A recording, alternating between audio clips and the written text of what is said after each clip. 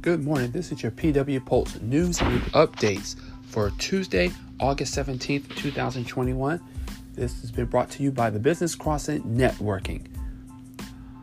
According to the Richmond Times-Dispatch, nearly every locality in Virginia has substantial to high rates of coronavirus transmission, turning the Commonwealth into a majority red state when it comes to levels of community spread.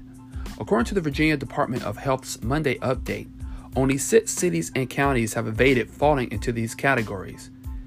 Among them is Covington, Manassas City, Manassas Park, Fairfax City, and Richmond County. Each of these has fewer than 45,000 residents.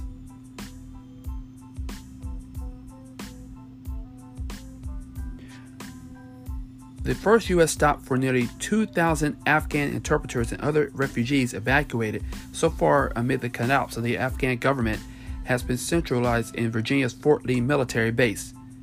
Due to its East Coast location and its ability to quickly ramp up to serve as a temporary post installation, the Army base near Petersburg has been receiving Afghans available for special immigrant visas since late last month.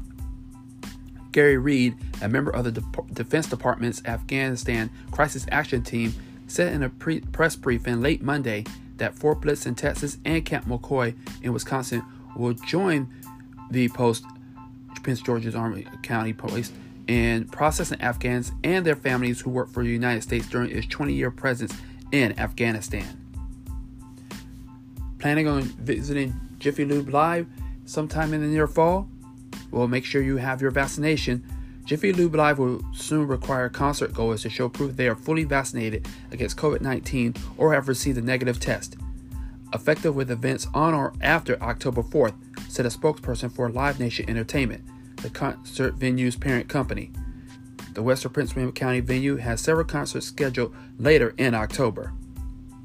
And finally, starting September 5th, Metro will be adding more trains and buses, extending train service on the weekends and lowering fares, the transit agency announced Monday.